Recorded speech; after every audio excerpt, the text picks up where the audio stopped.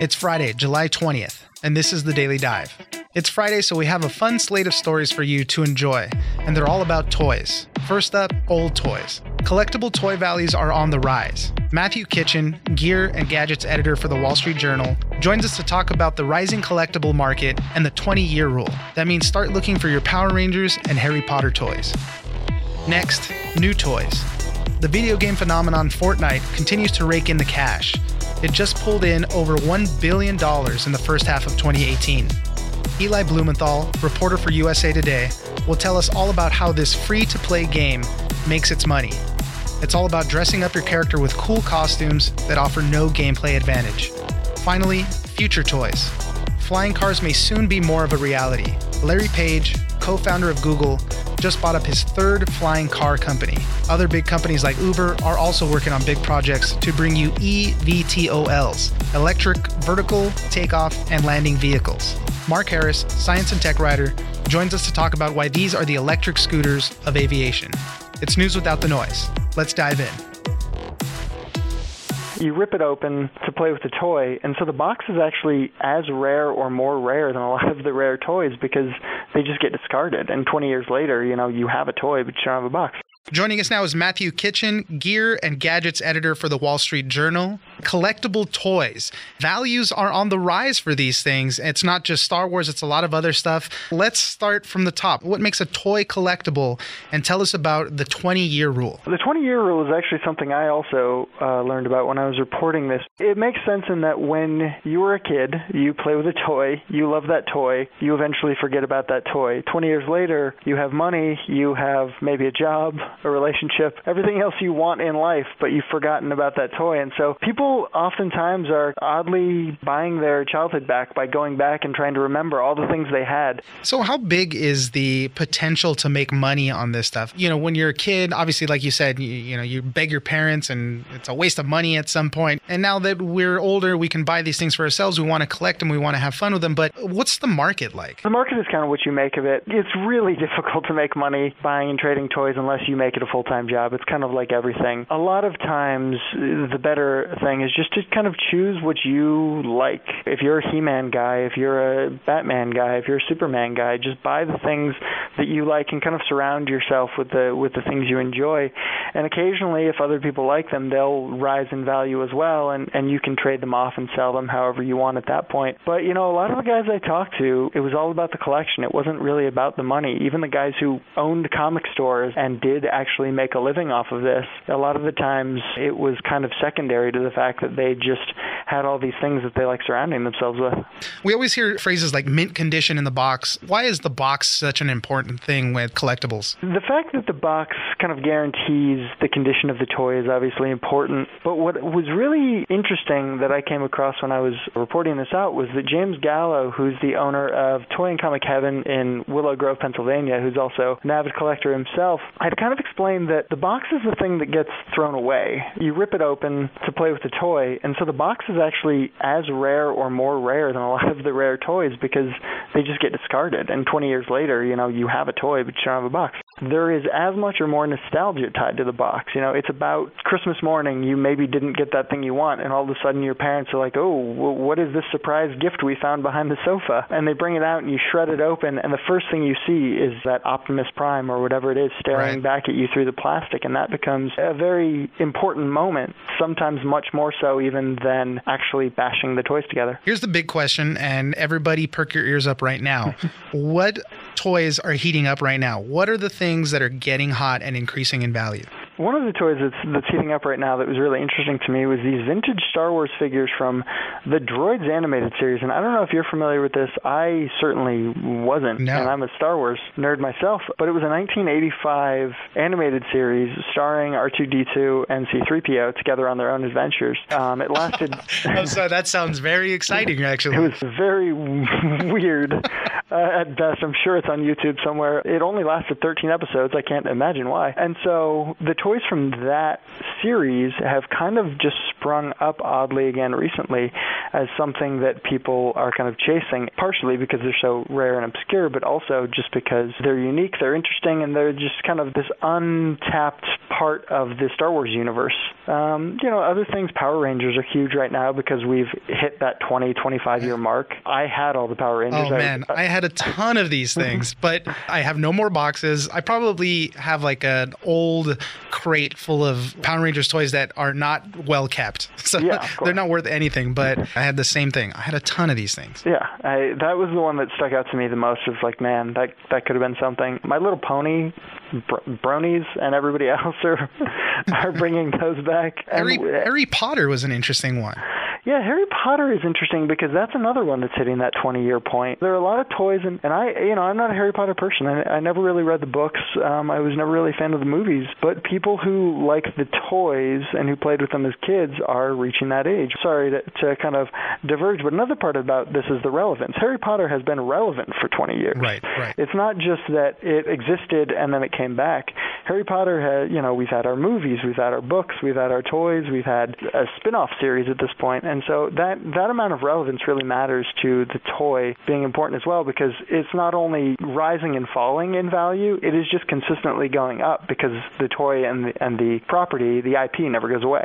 What are ones that we should not waste our time on? The Funko Pops. The Funko Pops are really losing value for a couple of reasons. One is just that there's no play value. You just kind of put them on a shelf and you stare at them and you're like, well, those are nice. Right. And then you walk away. The other part is that there's just too many of them. Yeah, they're making them for every single genre and movie and everything. There's this weird balance with collecting. When there's too many of something, you just can't collect them all, so you feel defeated. And when there's too few of something, you can't collect anything, so you feel defeated. And so there really is kind of an interesting groove that these toy lines have to hit to kind of catch that wave and really blow up. Last question I have for you. What is the holy grail of collectible toys? And it was funny because reading your article, it's a death trap is really the most highly sought after thing. Yeah, the kind of holy grail, the white whale, kind of whatever you want to call it, is this Boba Fett toy that came with this rocket-firing backpack.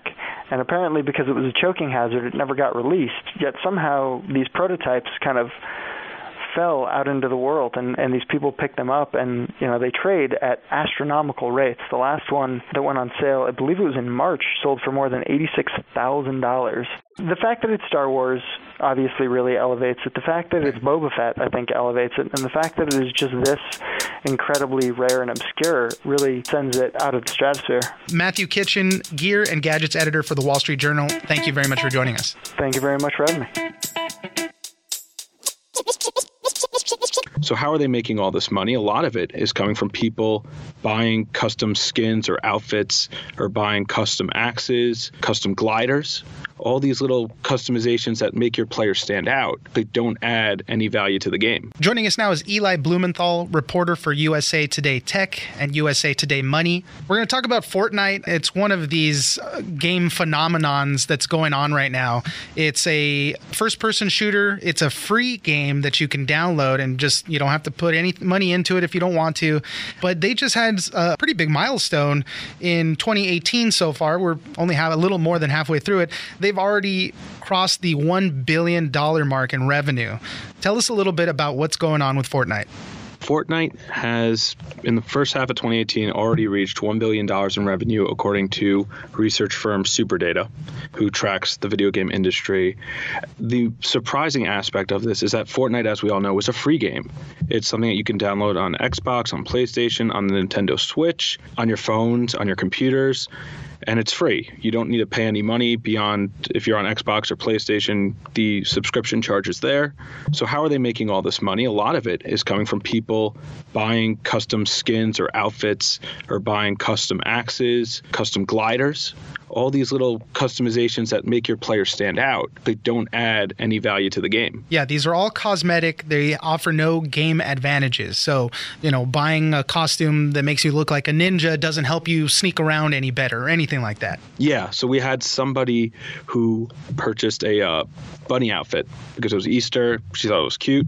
As you mentioned, it makes no difference in the game. It doesn't, give you any extra powers. It doesn't give you a better weapon.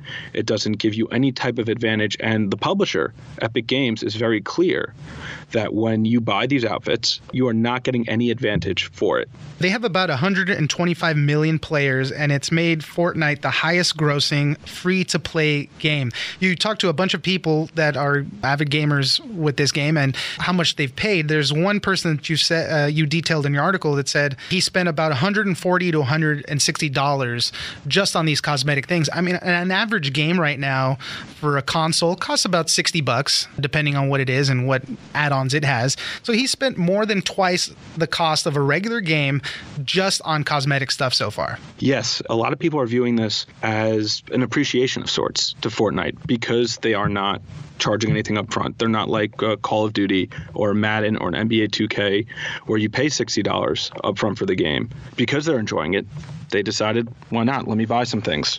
Let me join up with my friends. This way we all match playing online together. I mean, the free-to-play game model has been around for a little bit, and that's how they make their money, obviously, with add-ons and you buy this and whatnot. But this game in particular, I mean, some of these games, free-to-play games, are, end up getting a little boring after a bit or aren't as well developed. Fortnite came out with a fully developed game, and it plays well. It's fun. Like I said, it's a first-person shooter. You're on a big map, and it's a huge player base. You start with like 100 people, and last man standing wins. So they made a really fun game in this first-player shooter genre, and it's just a super hit. What Fortnite really did that stood out is that they are updating constantly. There's this cartoony, not realistic aspect of it. There's the building aspect, which people like if you've played Minecraft. So all of this combines to really make something that's fun, it's fast, it looks great. And it's a hit all over the place. Talk a little bit about its relevance at the MLB All-Star Game and the World Cup even. On Instagram, you see people reenacting these dances during the All-Star Game. Fox, which broadcasts the game, had all these players talking about how much they love the game and reenacting their favorite dances. There have been photos of players during rain delays during baseball games playing Fortnite on the Jumbotrons. At the World Cup this past Sunday between France and Croatia, France's Antoine Griezmann, when he scored the goal, he did the take the L dance, which he sticks his finger up in an L on his forehead and does a little shuffle. That is crazy if you think about this game and what it means and what its place is in our culture right now. I play Fortnite every now and then. It's pretty fun. Question for you. Do you play Fortnite? I do play. I'm not particularly good, nowhere near as good as some of the people I spoke to, but I do play. How much have you put into the game monetarily, and what is your skin? What does your avatar look like? Well, I actually haven't put anything in, and that's one of the great things about Fortnite, and one of the reasons why it has 125 million players is if you want to get a skin and you want to customize your player and you want to pay for that, you can. I think I got a small $5, $10 bundle or something. My guy looks like an astronaut, and I was like, yeah, it's enough. I'm good with that one. This model has been around for a little bit.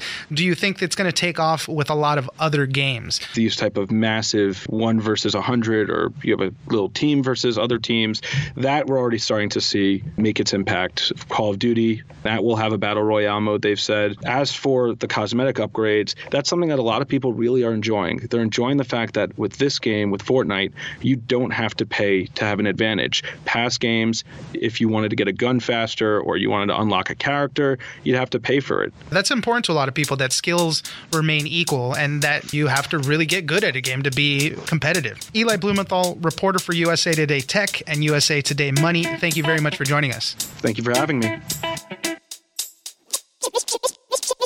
Like a helicopter, Cora takes off and lands vertically, so it doesn't need a runway or an airport. But unlike a helicopter, Cora is remarkably quiet. Cora can fly faster than 150 kilometers an hour, and unlike cars on the road, it travels in a straight line, and it will never have to stop at a traffic light.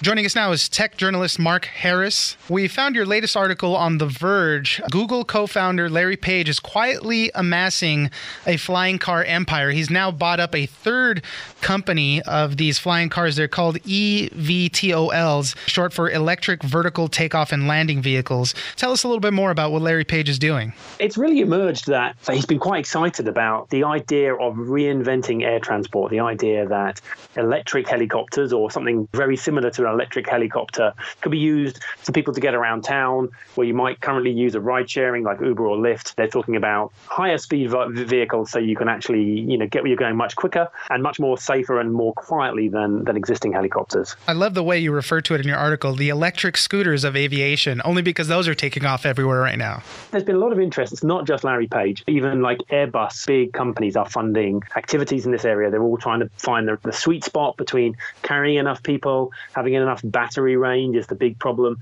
and then also kind of safety and regulatory issues. So there's lots of people doing it, but we hadn't really realized until last week quite how serious Larry Page was about having multiple efforts on the go at the same time. Even on that front, I think it was a few months ago, I remember we did the story, Uber was saying that we're going to have these network of flying taxis ready to go by 2020, and they look like big drones. But tell us about the 3 companies right now that Larry Page has going. The first thing to clarify is it's not a Google or Alphabet initiative. It's Larry Page's own money. Right? It's his own little, it sounds like one of their moonshot, one of their X Division programs, but it's not. It's actually Larry Page himself putting his own money into this. And so that's why he's managed to keep it super secret and super quiet. He actually poached the engineer who led Google's self-driving car program for quite a few years. There's a lot of people with the heritage from Google, but really a lot of new blood too, aerospace engineers that he has funded.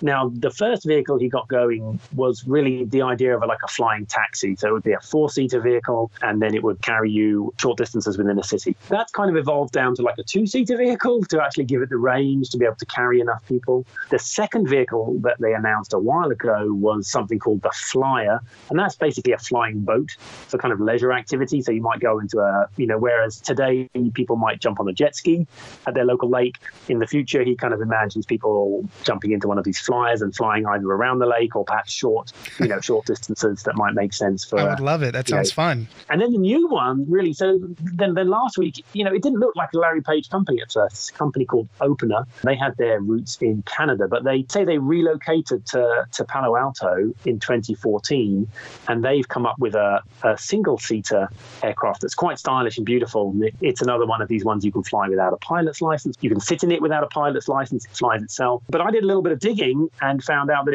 it didn't just relocate to Silicon Valley. Actually, Larry Page bought it and was trying to keep it quiet that he had bought this third flying car effort. People are saying he paid about maybe $10 million for this new venture? Probably a little bit more than that. That's just one source I talked to who was quite closely involved with it at some time.